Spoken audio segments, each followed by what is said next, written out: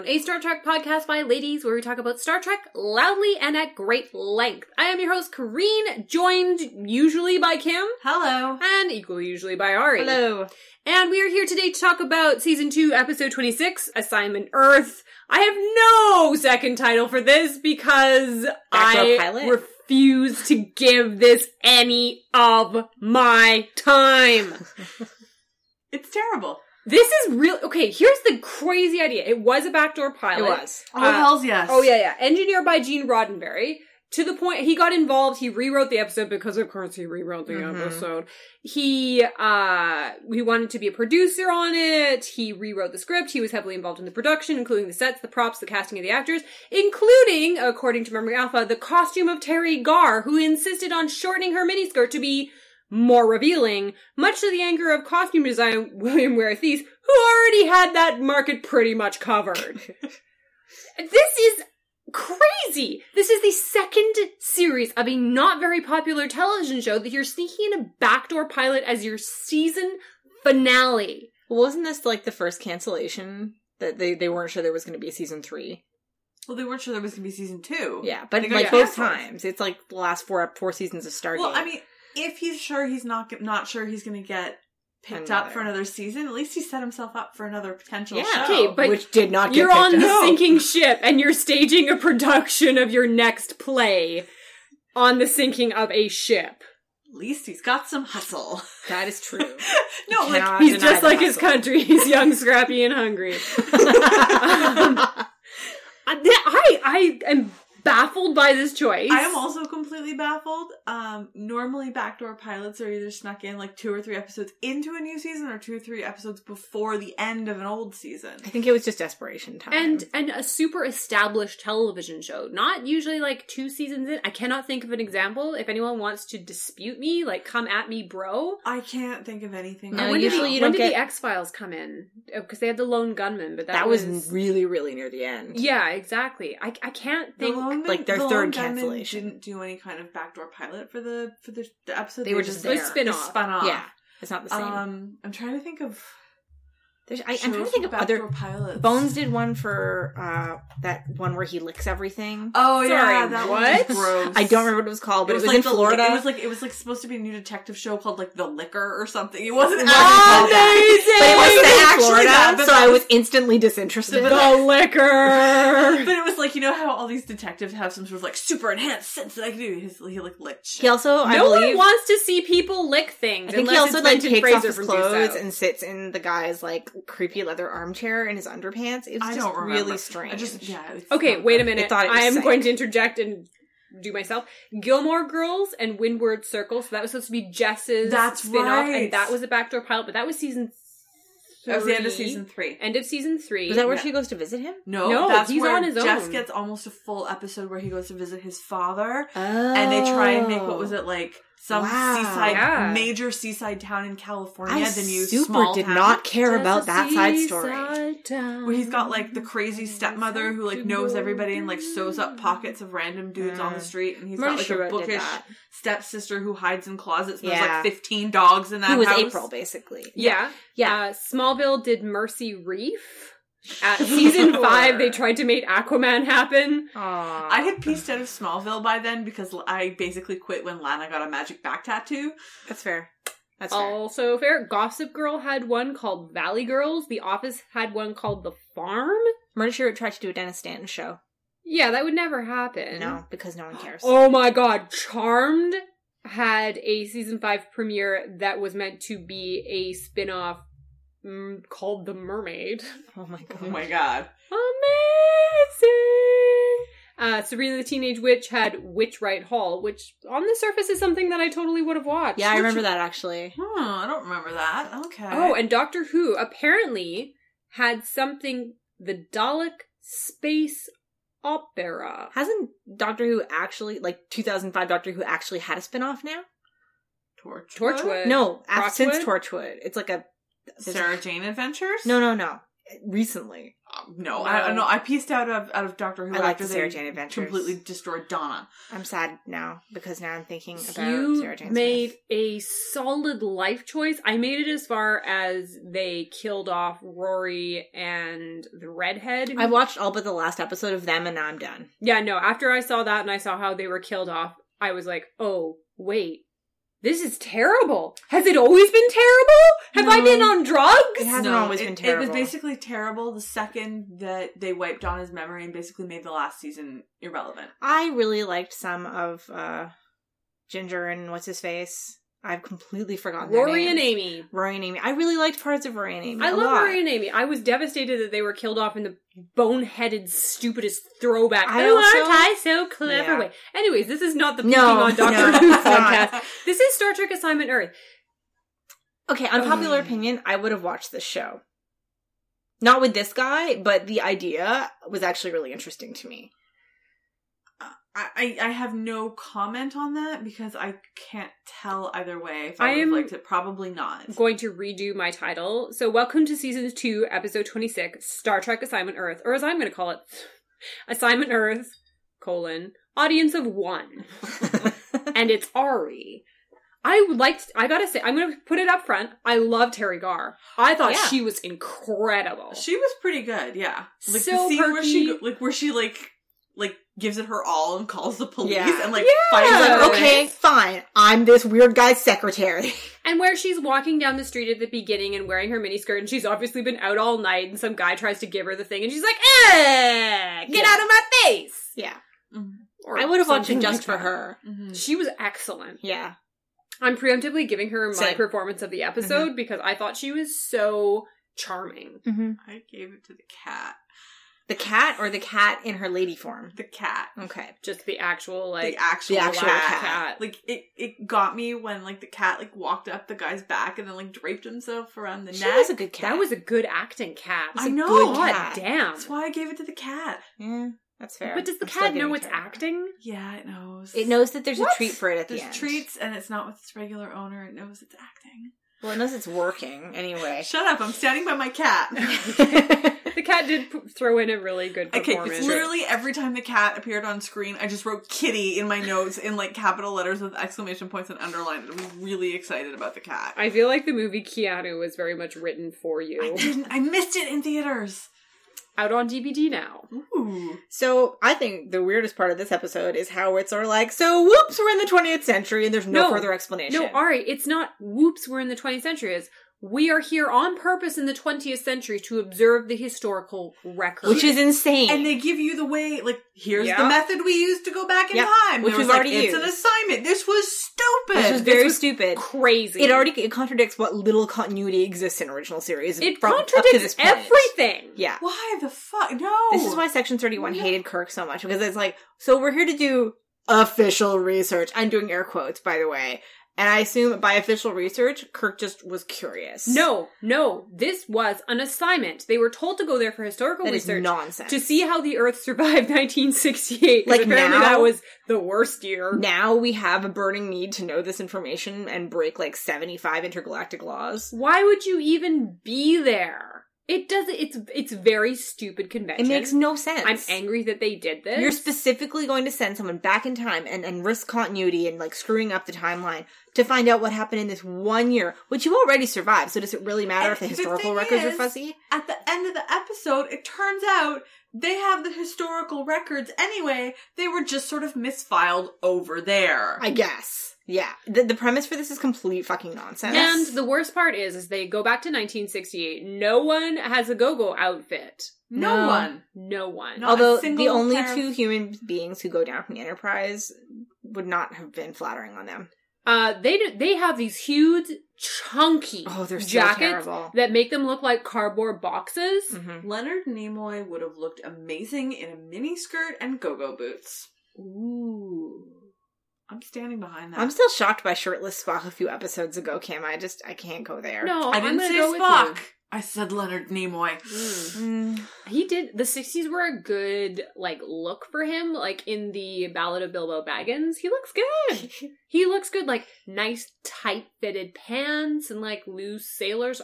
Is this from my fic, or is this from what actually happened? It's just you. Okay, cool.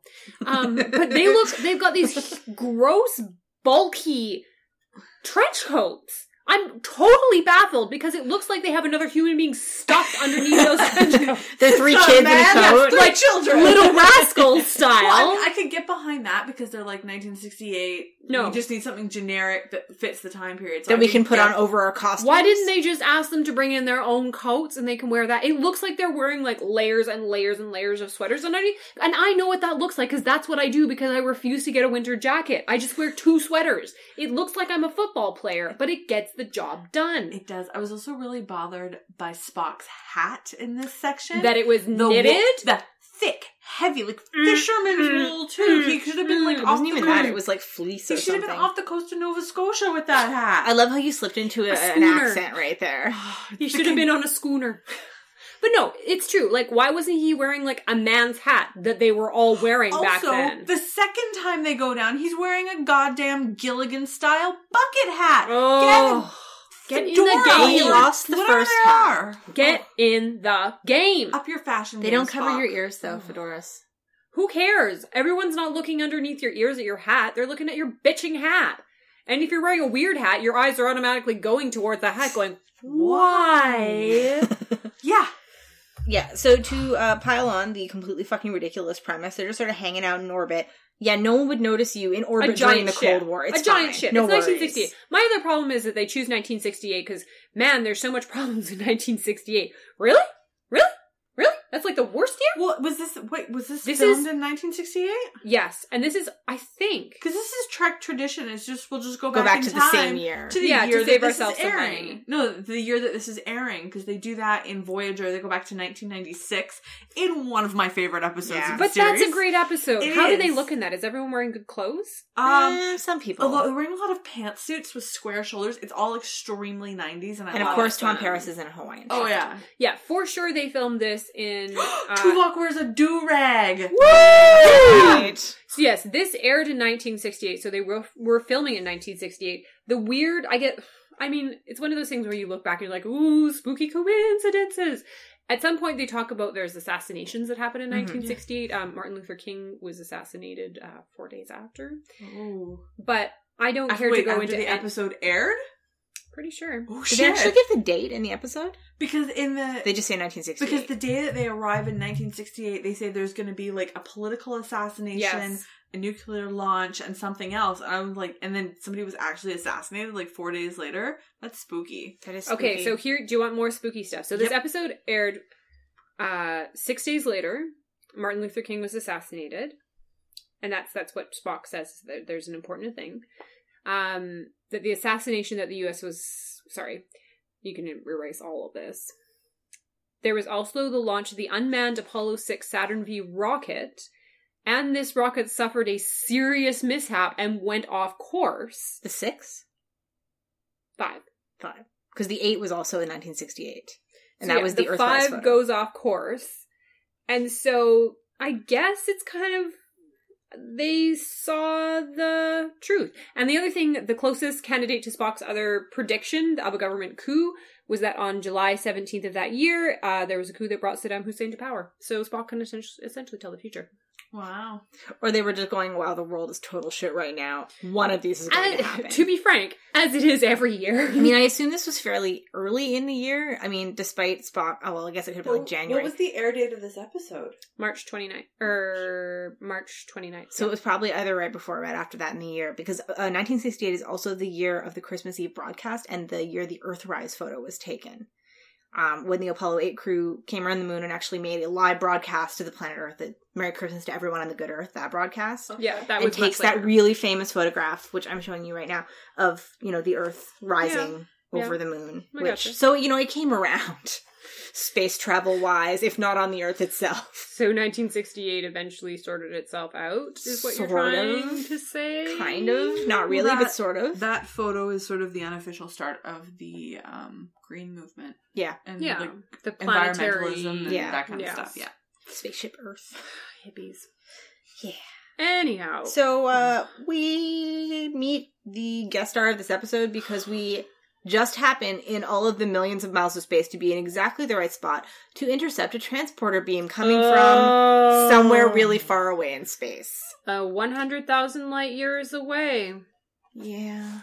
Sorry, everything about this really frustrates me because essentially it posits that they're just in the way, and so they might as well just pick up whatever's being laid down. And it happens to be a super creepy looking guy and his super creepy looking cat. There's something really weird about this guy's eyebrows. I want to take a really good look at his face. His face is kind of like weird and pointy, and his cheekbones. Probably because he lived all his life on another planet. Well, I don't think that's what happened to the actor's face. No. But it is a very disconcerting face. It is very disconcerting. His name is Robert Lansing, and I suppose we better make sure that he's dead before I start slagging him. Yes, he's super dead. He died in 1994. We're good.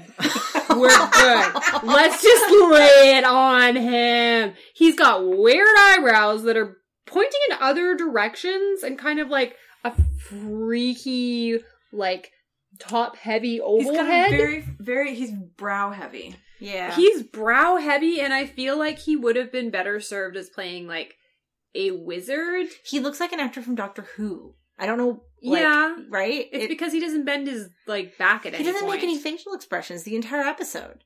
No, he doesn't. His voice does a little bit of acting, but his face doesn't. He was on Murder, She Wrote. Oh, yeah, I actually remember him from Murder, She Wrote. Yeah, because I'm pretty sure he was an assassin. I think he was, actually, yeah, because he's got the face of a killer. Yeah. And I can say that because he's dead. Yeah. So, he gets beamed aboard from, like, 1,000 light years away with a cat, because that's totally normal. Kate, let me just add that this is, like, the third magical cat. Second magical cat, also second lady cat. Yeah. That happens to, a cat that turns into... I feel like we had more than 2 magical cats. Well, the others weren't magical. They were just in places where magical things happen. This isn't literally magical. We had the black cat from the shitty Halloween episode. Yeah, it's the very special Halloween episode. Yeah, and I think that's the only other cat we've had. Yeah. There's been another cat, but it was just a cat. It was Where? just a cat. I can't remember, but I feel like we have. Anyway, not the weirdest cold open we've ever had on Star Trek, but close. No, it's not that weird. It's just like, okay. It's the fact that he's in kind of like a weird, that he's in a suit. Yeah. And also holding a cat. I guess it's kind of... And he's all snotty. He's like, why did you intercept me? And they're like, yeah, we definitely meant to do that. Yeah. Also, I have to just say, as like a general statement for this guy's like life choices. Yes. In this episode, you would call a lot less attention to yourself, dude, if you weren't constantly carrying around a cat. Because people just don't do that regularly. Yeah, like what the hell kind of research are these super advanced aliens doing that no one picked up that it wasn't really socially normal to carry around a cat all the time? He should have had like a man purse and then put the cat inside. Or alternatively, the cat could have stayed in its lady form and that would have been a lot less conspicuous. Yeah. Even though she did have like kitty ears in her hair. Yeah, they didn't look permanent. And plus, she could just say she was a go-go dancer. Mm-hmm. It's true. They excuse anything. Salt. See, I remember this episode because I'm like, he has a cat that's a lady. And I kind of, in my head, thought that she turned into a woman like a few times in the episode and helped him out. I think I was just noticing, I think I was misremembering Terry Garr's role. Because I did not remember Roberta. Was that her name? Roberta? Roberta, yeah. Yeah, sure. Roberta as like a character. Well, that seems odd. Yeah. So they do a little bit of mutual interrogation. We're like, what planet are you from? What planet are you from? I'm from Earth. No, I'm from Earth. We're all from Earth. You can't be from Earth if I'm from Earth, because there's only 2 people allowed to be from Earth. Except he sees Spock and he's like, oh, a Vulcan. You're from the future. We can't talk. Yeah. So many questions. I hate the fact that they beam this guy here. There's the ba-ba-ba. We open back up. They're kind of chatting for a while. And then Kirk's like, oh yeah, call security over here.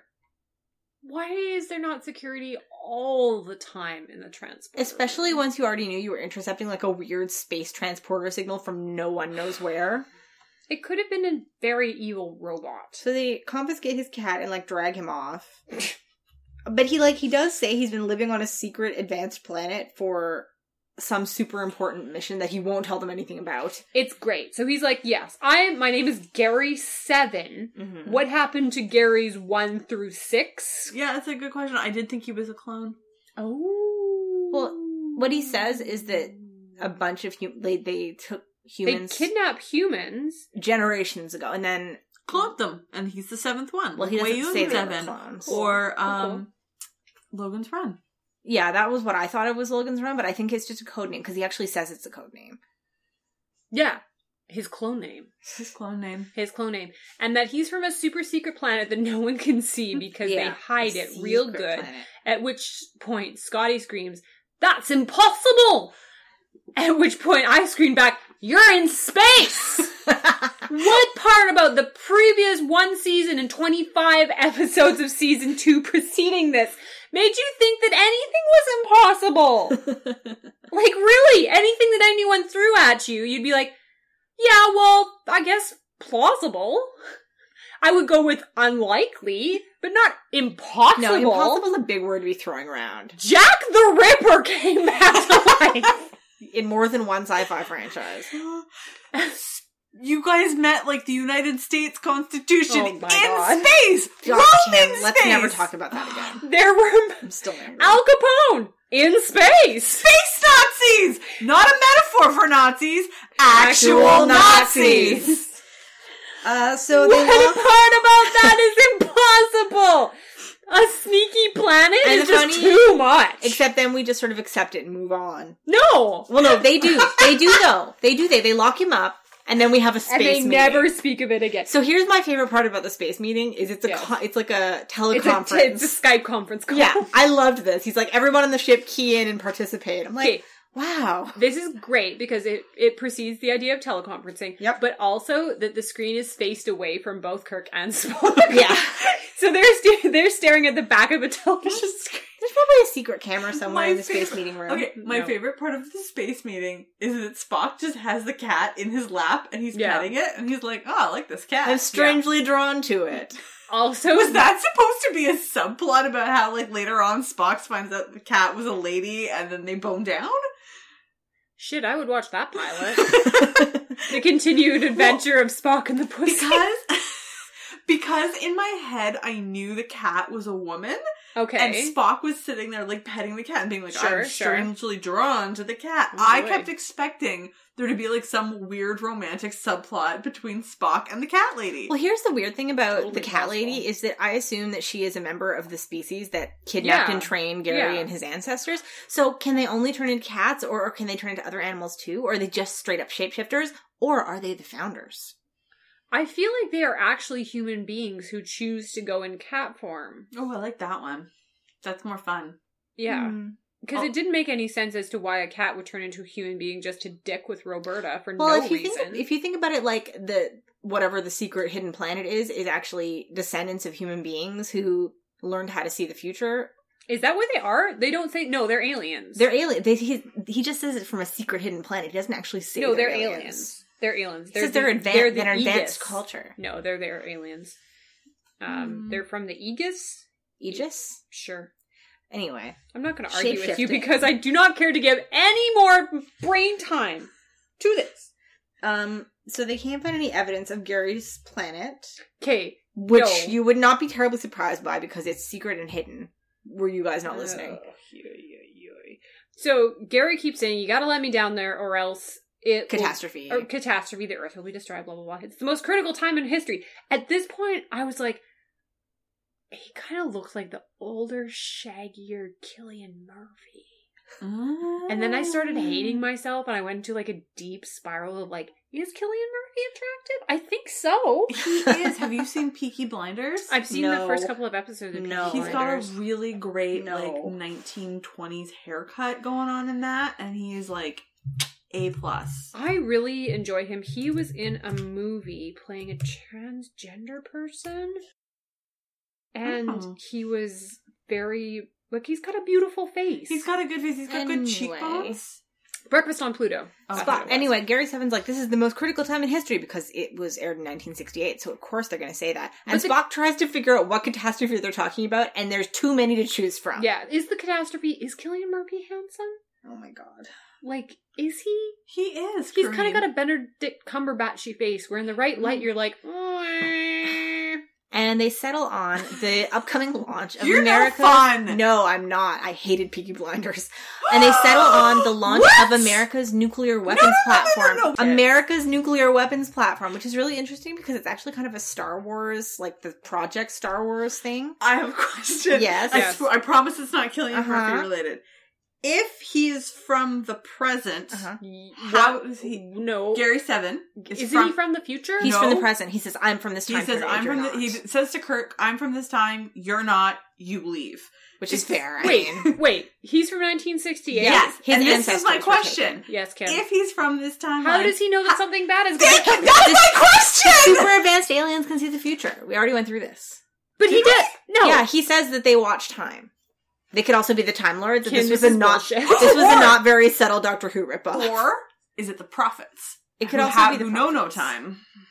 Yeah, but I guess they actually do take people and keep them because they like them. Mm-hmm. And they have demonstrated that they do care about specific planets. It's true. But up until this point, we have never gotten the impression that Earth was one of them. No. Yeah. No, I call bullshit. Yeah, me too. Yeah. It is bullshit. So bullshit. Like, I mean, I can understand, like, their... Okay, because the whole point of this thing, because we have to talk about this for a minute. I'm sorry, we're jumping ahead in the plot. No, let's just lay the plot out. There was, like, 2 agents from this super advanced civilization that's over there. Yeah. And you can't see me, like, pointing off into the distance. And at the secret planet that we can't see. So on Earth, who were tasked with stopping the launch of this particular suborbital nuclear platform. Right. Fine. They die. In a car crash. So Gary Seven is sent. He's the supervisor. Yes. To find them. To micromanage. Yes. How do they know it's this particular one that's going to be a problem, or do they just show up and sabotage everyone? I assume, because you remember love that idea. Do you remember the Voyager episode with the people who keep the alien race who keep going back in time to stop the destruction of their planet, and Voyager gets stuck in it? Is that the Time War? Maybe, sure. And they had that sort of like map of time. I sort of was picturing something like that where they sort of like were tracking different plot lines, for lack of a better word. I feel like it's one of those like those trigger points. Yeah. The fulcrum of a moment that if certain things go certain ways and certain things happen. So I guess I could give you that this was a very important moment. I mean, these people were clearly supposed to be the Time Lords to a certain degree. Yeah. He even had a fucking sonic screwdriver. Yes, he did. But, like, that was never really clarified in the text, I think. I just assumed from genre-savvy point of view. Like, they clearly had the ability to see through time, if not actually travel through time. Okay, otherwise, but he's from the present, so how does he know that there's a catastrophic future? Because the super advanced aliens that raised him or whatever have the ability to, like, see the future. I don't like that. Me either. But it's the only thing that makes sense. No. Someone's I would have preferred traveling. that they were actually from the future. And they had identified that this moment was a turning point for the Earth. Yes, because that is what actually happens in Enterprise, is some dick from the future is constantly coming back and going, hey Archer, this is important. We gotta do shit. And it's really annoying, and I would have preferred that. Remember the guy from the Next Gen episode? In, like, the sparkly holographic ship who was actually only from, like, 100 years in the future instead of, like... It turns out he was from the past. He was actually from the past, and he's, like, telling them he's from the distant future, and he had to pick up historical artifacts. Episode, but yes. Yeah. The deeply untrustworthy guy from Minute One that for some reason everybody trusts. Okay, I have another question. Yeah, Kim, throw it down. Cillian Murphy in Inception. Oh my God, I'm leaving. There? Oh, I really I'm not kidding. Because I felt like he was actually the protagonist of that movie, and everyone else was just the villain. Yes. So, Agreed. Gary Seven easily escapes the brig with his sonic screwdriver. I want to talk about the space staff meeting for a moment. Okay. Because I feel like, they didn't let enough people weigh in, because they called for all science personnel, all medical personnel, and all command personnel. Like, all supervisors. Well, maybe they were, like, just in chat instead of with their mics on. And all you saw was Scotty and one other person. When we do offsite meetings, they never let anybody else talk. DeForest Kelley was on set for conservatively 7 minutes. He recorded his scenes of pushing button going, I just don't know, and done. And he walked off the set human, with a sandwich. and I'm leaving to get a drink. Yeah, good for him. Mm-hmm. So they put him behind a force field, with one security guard, who was a bit of a beefcake, I guess. Yeah. Like, if I had to, again, in my favorite game, if I was forced under duress to have passionate amorous relationships with any of the guest stars, I guess it would be him. He didn't say Not much. Terry Garr? It's not my thing. Okay. But she was cute. I would love to go dancing with her. Yes. I think she'd be a great time. So he's kind of like beefy and like jawful. And really bad at his job. Well, okay. To be fair, he does get bamboozled by a sonic screwdriver. That's true. He is set up for failure because they're guarding this alien that they know has this. And they didn't even search him. They don't search him. I'm so upset. And they know that he has a lot of advanced technology, but they don't pat him down and they leave one guy in charge who is instantly bamboozled by the sonic screwdriver, which sounds a lot more dirtier than it is. Well, the weird thing is it apparently does all the things that the regular sonic screwdriver does, plus it like makes you happy. Yeah. Makes you so happy you have to sit down and giggle to yourself and take in a a corner nap for a while. Which is what he does. Yeah.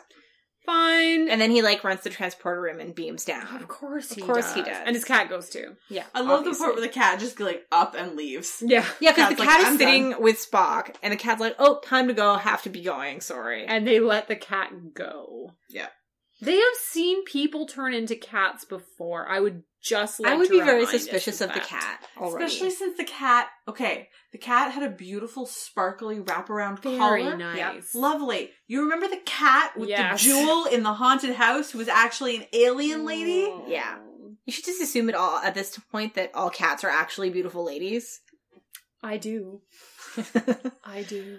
So we get this really weird sort of miniature city skyline that is clearly 6 inches tall. It's a nice matte painting of New York. It was very They nice. also use a whole bunch of establishing shots from Man from U.N.C.L.E. Yeah. Oh, were they? Yeah. There was I felt like a lot of either like stock footage or footage from the actual time period that they used. Some sound effects too. There was a lot of NASA stuff. Yeah. And the weird thing about that, I think you could see it that the ratio is all bonkers. Yeah.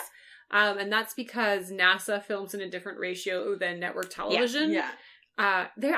You're quite right. I felt like there was so much stock footage that I just stopped paying attention. I'm like, I gotcha. Yeah. You're in New York. In New York. The one thing that I did think was worth having in there was the rocket launch, which was impressive. I am going to agree to disagree because I felt like I was watching the entire thing in real time. We were. I love rocket launches. It was great. It was funny though because the launch itself was actually it was an Apollo launch, obviously, which was I believe Florida or Texas.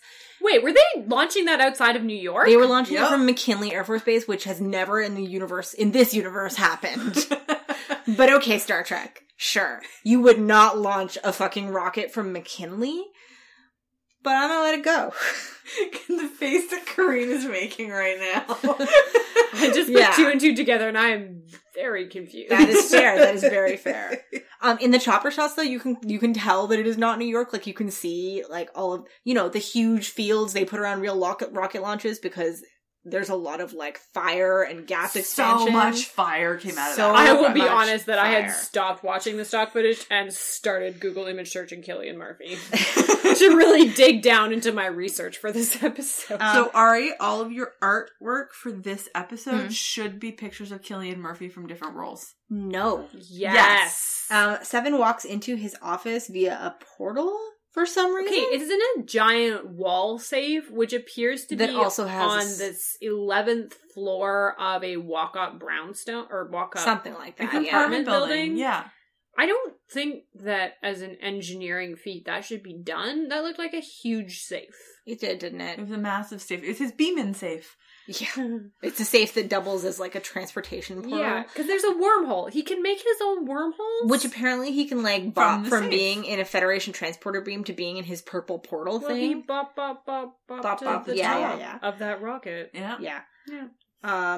And he sort of stands at the window looking out, and the cat apparently says Earth sucks, and Gary Seven's like, yeah, I know, we won't have to be here long. My note at this point is, that cat is acting its ass off. The cat is acting its ass off, but the cat sound effects need some work. It sounded like an eagle. It was just it was not, it was like, you couldn't find real cat noises? It was like what somebody who has never heard a cat before thinks a cat sounds like. Although that might actually have been intentional. Game. What do you think a cat would sound like if you'd never seen a cat before?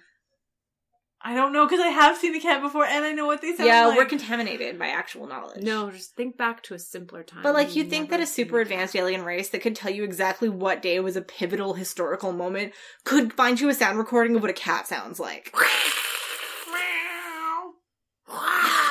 It's okay, Pico. Okay, that's disturbing. Yeah. And I'm sorry, Pico. Yeah. Yeah, so he's got a giant-ass computer that he hides behind his wall. Again. I love that! I love the really? shelf that swings open to have a giant computer. Yeah. Engineering-wise, a sassy computer. I feel like that is not gonna work. I assume they've, like, alien reinforced the floor of this office. Can I tell you guys my notes for this section? Okay. Please do. It says, the computer demands an explanation of this plot's backstory. Yeah. And by God, very it's gonna helpful get it. computer info dump.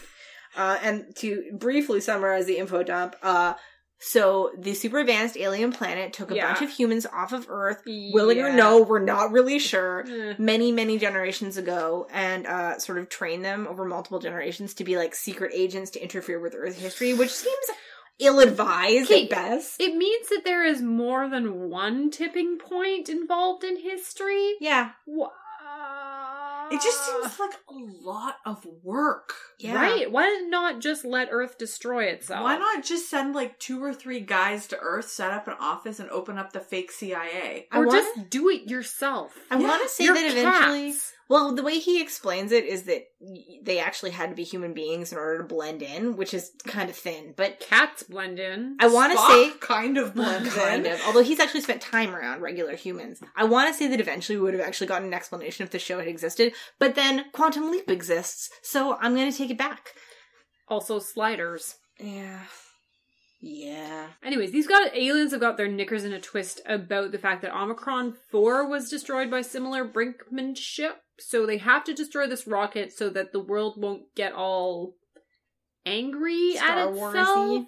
Yes. And there's only an hour before the launch.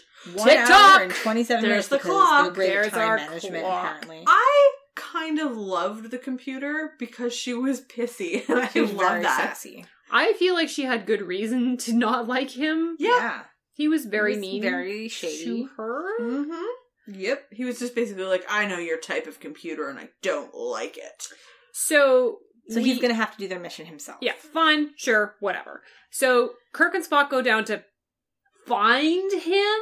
Yeah. I guess. They're getting directions from above. This is also very thin because it's just like based on the idea that Kirk's like, I don't know if I trust that guy. Who cares? I need proof. Who cares? Just you're supposed to be watching Kirk, not interfering. In fairness, this guy is also interfering and he could be there to like destroy the city or something. Yeah, but they're interfering by being there too. Yeah, so they're both interfering. So he has as much business doing this as Gary 7 does. True. And this is where we get to meet the quirky lady sidekick. That's true. She is walking down streets of New York that are more diverse than girls. Zing! Zing! Zing! Yeah, there was tons of people on that street. Yep. Yeah. And diverse people as well. Yes, they were. Yes. Anyways, she is delightful. Mm-hmm. Her purse is a cube. Yep. With circles on it. The 60s were wild. Yeah. What could you put in a cube? It's kind of like a Kleenex box. Lipstick, coin purse, that's it. Handkerchief? Maybe a round wallet? Yeah. Meanwhile, Gary 7 is just trying to go through his fake IDs when she just sort of wanders in. And apparently she's been working as a secretary to the other 2 agents who are missing. Yes. Doesn't it seem like a security risk to hire a human secretary who has no idea about your secret mission and then just leave your gadgets all over the place for her to stumble over? No, they hid the computer behind a wall. Except not, because the little green box is sitting right there on the desk, and the trigger to open the secret office door is a pen. Which probably Gary brought out. Maybe. Yeah, the cube, I think it could be a nice paperweight. But the trigger is a pen on her desk. Not her desk, on the boss's desk. Oh, sure. Which ideally no secretary would be coming in and like diddling your pen. Unless she was going to be sitting on it. Exactly, perched, Girl Friday style. Yes, exactly. We get the computer's opinion of, what's her name? Roberta, I don't remember her last name. Roberta Lincoln. We get have a little to stop rundown. and actually discuss the outfit. Yes, detail. Please. It is pink and orange. It is. Yes. It is so mod. Yep. Yes. Yep. It is the modest, and she's got a kind of like cape business. Her coat's a cape. Yeah. I liked that. You already talked about her purse being a cube.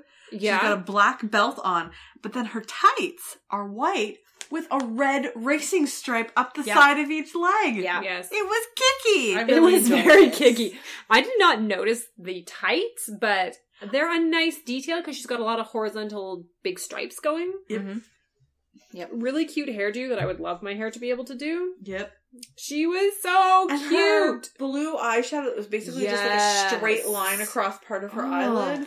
She looked great. She did. She was a very welcome splash of color in this otherwise very monochromatic episode. It's drab. So drab. Well, it was an interesting contrast between the quote unquote serious men who were making all of the world changing decisions. Yeah. And the light, fluffy, kicky girl sidekick that she's a quirky girl sidekick. They also make a point of talking about how high her IQ is, which I appreciated. Mm-hmm. She's smart, but she's essentially like the comic relief sidekick, which fine. They give her a lot of like, and I'm again putting this in air quotes, comedy moments, like when she's coming into the building and she gets into like the standoff with the guy about like who's going in which direction, and then there's some point later on in the episode where she gets like the comediest of comedy music. Yes. It's going doo doo doo. This is hilarious. I did not appreciate that for her. But she gets some really good beats, right? I mean, some of them are really corny, but she actually does some useful stuff. She acts like a regular human being would in that situation. She was the entire light of this episode. Yes. 100%. So at this point, Gary Seven starts acting like a level 8 douche. Well, he assumes that she's one of the missing agents, even though she's clearly not, and you don't have pictures of these people. Here's the thing. As a supervisor, you should probably know what your employees look like. Probably. Being that you have 2 of them. Yeah. 2 of them. Like, even if somebody is freelancing, you should either A, visit them once and like have a face-to-face interview. Yeah, absolutely. Or like Skype them once in a Otherwise, while. We do know that teleconferencing is an option. Otherwise, you might do something stupid like start spilling alien secrets to a random civilian. Which he does. He just starts like leaking them out of every orifice in his body. And then he puts her in front of the psychic typewriter. He sits her down to make a report, and this made me laugh so hard because it's a speech-to-text typewriter, which would have been wildly advanced in 1968. It made me laugh so hard. Yeah, it was great. It was At so which cute. point he comes to the startling realization that she is not an agent. I loved when he asked her, well, what do you think these people do? And she's like, I don't know. Are they writing an encyclopedia? Yes. Yeah, that's all. No big deal. Nothing weird. Nothing shady. Not at all. I love that. It was like a great detail. And honestly, had this show been picked up, hearing her repeat over and over again, oh, I work for an encyclopedia company, that would have been amazing. Yes, I would have really enjoyed very that. Funny. Eventually, and I'm not going to go into any detail here because I do not care, he keeps being like, you should help your country. And then he's like, wait a minute. He shows her a CIA badge. I think, okay, so I figured this out. He actually tells her that he's NSA, but he has like 6 other government IDs, which is totally normal. He doesn't say anything. He just pulls Unshady. out his badge. And she the badge he shows CIA. later is NSA. Not to her. He tells her he's CIA? No. He shows her the CIA badge. Yeah. Because the badge he shows on the base is NSA, so he's just sort of covering his bases. Go screw yourself, Lauren. It was not okay. Yeah. No. So she calls the police because Kirk and Spock, of course, show up. Yeah. To be like... Oh, P.S. Yes. Kirk uses his communicator on the street. Yep. Well, didn't they have cell phones back then? No! It could have been like a walkie-talkie. It was the 60s. Yeah, no cell phones. The swinging 60s. No cell phones. It could have been a walkie-talkie, though. Don't care. Anyways, Kirk and Spock come up, and she's screaming her face off. Yeah. And they manhandle her like a sack of potatoes. Yeah. They fling her around, and she's screaming bloody murder. She's like, you can't come in here. Yeah. You can't be here. Yeah. She calls the police, which is amazing. Good for her. Mm-hmm. Meanwhile, Gary Seven is just sort of fucking off through his safe portal to McKinley Air Force Base. In a wormhole. Yeah. The best part about the McKinley Air Base is that it has its own coffee truck. Oh, that's actually not that weird, but I think this was like the back lot at the studio. It absolutely They just took the camera outside. Yeah, just go hang out by the craft services truck. It'll be fine. He also took the cat with him to the Air Force Base. Yeah, that's the cat. That's a red flag. A little bit. It's a bit of a red flag. You know what, though? To be fair, the security guard immediately is like, "Oh, you don't belong here because you're carrying a cat." Yeah, that's definitely one of those like, bing. Oh, this is crazy person. The best part is that Gary 7 leaves the blueprints to the McKinley Air Base on his desk. Yeah, and Kirk and Spock are like, I wonder where he went. Oh, right here, because he left us a map. Yeah, helpful. So helpful. Yeah. Oh, wow. On the other hand, the police have a great response time to come up to this apartment, because they are there immediately, holding the most ancient-looking guns I have ever seen, that they wrestled off the corpse of Wyatt Earp. Yeah, they arrive, full uniform. We get to the inside of the control room for the launch of this incredibly ill-advised, weapons platform. It's already more diverse than in the movie Armageddon, which we watched yesterday, and I'm still really angry about. You watched Armageddon without me? Blame Amy, not me. Yeah. So, Seven's sort of creeping around. We missed all the stuff with the cops. Yeah, they beam the cops up because, of course, they do. Yeah. And the cops are like... What? Yeah, to escape, Kirk and Spock beam up, accidentally take the cops with them, and then beam them back down, which Roberta sees! Yep. This was poor face. If you think that the timeline wasn't already screwed up... Kirk, you were supposed to watch, not participate! I assume when the show didn't get picked up, Roberta Lincoln becomes a sci-fi author? No, I think that Roberta's like, wow, I should, maybe cut back on the LSD. That one. For sure. For sure. Okay, now we can go back to Gary. Now we can go back to the security officer, who is the most amazing, competent security officer of all time. He sees a guy carrying a cat like it's a purse accessory and is like, yeah, so where's your ID? And he does show him the ID, but then he, uses the sonic screwdriver as, the pen from MIB.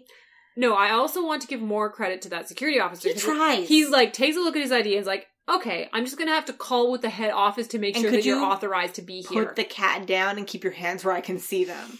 This guy is amazing, and they should have beamed him back up and given him a job. Yeah. Yes. Made him the new chief of security. Yeah. Do they have a chief of security? They do not. Is that why everything is so unorganized because no one's leading them? We've only met one security chief once, and I think he got eaten by the blood-sucking cloud. Maybe? No, I don't think he survived. He was the chief of security in that episode. We haven't heard from one since, so I assume that we don't have one right now. Not impressive. We also get introduced to the ticking clock here, finally, for the, in episode that the launch is in 45 minutes. There's always the ticking clock. Yeah. At this point, I have in all caps, cat attack! The cat and takes he sonic screwdrivers him. And here again, I'm going to refer back to my notes. Real-time launch of a rocket thing that I could not care any less than I am caring right now. Period. Not a jot. And we get some chopper footage of an Apollo launch. Oh yeah, I did not care about the actual plot of this at all. No, I also do not care for rocket launches. Some dudes drive up. Launches, just didn't care about the plot. Some dudes from the base drive up to the rocket gantry for, quote, final checks, unquote, and because their security is so excellent, Gary 7 is hiding in the trunk of one of their cars. Fine. Again, you forgot, though, that Kirk and Spock beam back down. Yes. And they're both in snazzy suits and ties. Yeah. Kirk, yes. Spock, less so because of that ghillie hat. Yeah, the ghillie hat, it's not good. No. There are other hats available. Choose anything. Choose a captain's hat. Yeah. Go down in uniforms. Go sailor. Yeah, wear white. We know you have open neck blue thing, and you're on a yacht. Boat shoes with no socks. Exactly, or just wear and call everyone sport. You get away with it. Oh, you get away with anything if you're wearing a captain's hat. Yeah. So Gary 7 sneaks up the gantry elevator. And I think the cat at this point is mostly saying, "This is a terrible idea, Gary. What the fuck are you doing, Gary?" Like R2-D2 is constantly doing. Ari is the cat whisperer. Well, I'm just getting it from context. Well, no, he goes and sneaks onto a rocket without anyone seeing him. Yeah. He's accompanied by a cat. Bad security. When Kirk and Spock finally beam down, they are immediately caught by security. Immediately. Isn't it the same dude? The security on this base is awesome. Yeah. Except for that last bit at the gantry. Well, the fact that he's able, again, to essentially shimmy up to a rocket that's about to take off and just start dicking around with it. Yeah. Yeah. Even on the Space Center where they don't even launch rockets from anymore, the security is tighter than that. Well, I'm glad that Kirk and Spock got caught. They get taken to, like, mission control, which seems like a weird place to put them. Seems like. Yep. Just me. At which point Roberta accidentally discovers the wormhole, twiddles some things around. Because they try and beam Gary 7 up. But she just, in the right time, at the right place, managed to fiddle the right button to make sure that instead he's just beamed back to his office. This is very convoluted at this point, because there's like 17 things happening at once. Sorry. Well, the entire episode is convoluted. Most of it is just, it's like, they couldn't be bothered, but at this point it's like, oh, there's 4 or 5 things happening simultaneously. Sure. The worst concealed secret door ever, which she accidentally triggers by leaning on the desk. Let's skip everything. All of our main characters are brought into the same room where the rocket is going to take off and cause everything to be bad. Roberta tries to leave, at which point she is a goddamn prisoner in this office, and no one will let her leave. Nope. I do notice that Scotty is getting amazing resolution from like a 1960s weather satellite. Dang. To find Gary 7. Yes. So, the rocket, it's the stupid thing. Kirk's ridiculous conflict is, do I believe him or do I not? I have no proof. Well, the thing is that either way, like, whether you trust him or not, something really bad could happen. And they should know what happened. They really should know what happened. As it turns out, they do end up knowing what happened. So the premise for this episode is fucking stupid, and I'm still really angry about it. But basically, what it comes out as is that he had to sabotage the launch of this platform so that to, like, and not to sabotage it, but make it go so close to going wrong that it scared the world powers out of actually trying to launch orbital nuclear weapons platforms. Scare them straight. Guess how often that works in the real world. So yeah, and apparently this rocket accidentally arms its own nuclear warhead. Well, no, I think that was the Whoops! plan, right? He was going to arm it and then detonate it 100 miles from the surface, which I'm not convinced is actually far enough away from the surface. Everyone died there. Everyone died. No, everyone died. I think the original thing was to try and get it to blow up in space. He said 100 miles. Yeah, he said 100 miles away from the surface. That of the was planet. when it was. No, that was his plan. Really? Yeah, yes. He's like, it has to go almost as wrong as it can go. That's a fucking stupid plan. Yeah. And then everyone died of radiation poisoning. Oh my god! Yeah. Wow! Right? So eventually, I have to revise my death count. Yeah. So eventually, Kirk is like, I trust him fine. I do like that during this whole thing, while Kirk and Spock and Gary 7 are like arguing over the finer points of whatever the fuck is going on, Roberta's face is doing exactly what you would expect. Like, all seems really sinister from any normal person's point of view. And there's some, like, social commentary because she beans him on the head with a cigar case. Yeah. And it's like, why are you fucking with a nuclear missile? It's very weird. She starts talking about her generation. Yeah. And she's like, we're rebels because we don't know if we're going to be alive when we're 30. She's 20 years old. Yeah. Okay. Fine. Sure. This is why the hippies happened? Sure. Fine. Yeah, everything's okay. Yep, it's fine. He does it in time. Supposedly, this did scare them out of building orbital nuclear weapons platforms. Here's my question. Is this another, like, weird just being here, we created an alternate timeline, then we went back to the one we actually came from sort of deals, like in the Voyager No, it was episode? supposed to happen. They actually say that this was what was supposed to happen, so it's okay, no one actually interfered with time. It's like, even great. that the Enterprise was supposed to be there. Yeah. It was supposed to have happened. Except we also know so dumb! Because there's a point where Gary 7 is like, Roberta, you have to let me up, or in a few minutes, World War III is going to happen. World War III does happen! Yep. It happens anyway. There is a World War III. Nothing. It just doesn't get caused by this particular thing. There's still a World War III. There's still the eugenics wars, which may or may not happen at the same time or overlapping with World War III. Yeah. Anyways, so Gary accomplished nothing. Basically. And Roberta sees that the cat is actually a super sexy lady in cat for like 4 ears. seconds. No one else sees it. They are the greatest 4 seconds of this episode because her hair is styled into cat ears. Sure. Yeah. She is wearing the darkest, vampiest makeup of all time. She's wearing a black satin crop top with a black satin skirt with like strappy bits that go around her torso. And sparkle tights. They're like diamond encrusted sparkle tights. I love her. I want her to be in the next episode. Gosh. In all of the episodes. Her eyeliner was amazing. So that was Victoria Vetri. Oh. She's somebody who I'm blanking She on was right now. Playboy Magazine Miss September 1967 and Playmate of the Year in 1960. Whoa! In October 2010, she was arrested by the police and charged with attempted murder after she allegedly shot her husband in their Hollywood apartment. Whoa. Her husband survived and recovered. She pled not guilty. He had it coming. This is not the first Playboy Playmate that they have had as it's the second. sexy guest appearance? No, they were drawing from a pool that they should not have had access to. Yep. Yeah, and then the quip out is like Gary, where they're like, oh, so it turns out that we were actually supposed to be here all along, and the Gary Seven's like, oh, so what happened next? And Kurt's like, oh, well, that would be telling. But no, he ends it with, but you guys have some adventures yet to come. Yeah. The end, finally. Hint. Oh my god. Yeah. So they probably gave radiation poisoning to the entire city of New York. I'm really glad that I watched this episode and had quality time to look at pictures of Cillian Murphy. And I'm going to land on, like, ugly hot. Okay. Yeah. I'll accept that, but I don't agree. I think he's actually quite good looking. Okay. I'm glad we settled this. Okay. Okay, so, your count, Kim. Deaths. 2 agents plus whoever they incinerated in a nuclear blast. And the fallout from the radiation. Yes. Possibly millions. Good. Ari, your count? 7 ladies, 5 people of color. Again, still more diverse than girls. Yeah. Life lesson to be drawn from this episode, Ari. Section 31's probably right. You shouldn't fuck with the timeline. But apparently you should. The lesson of this was just do whatever you feel like. Kim, your life lesson. Season finales are not a great place for an episode that only features your main characters for 25% of the screen time. That is true. They're barely in it. Wait, was that Gilmore Girls one the end of season 3? Yes.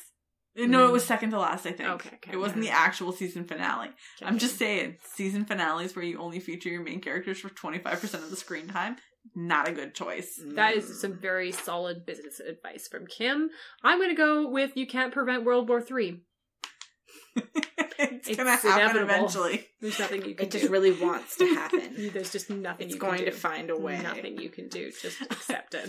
Okay, I'm also thinking I'm gonna revise my performance of the episode and give it to Yes. Cillian Murphy. And you are both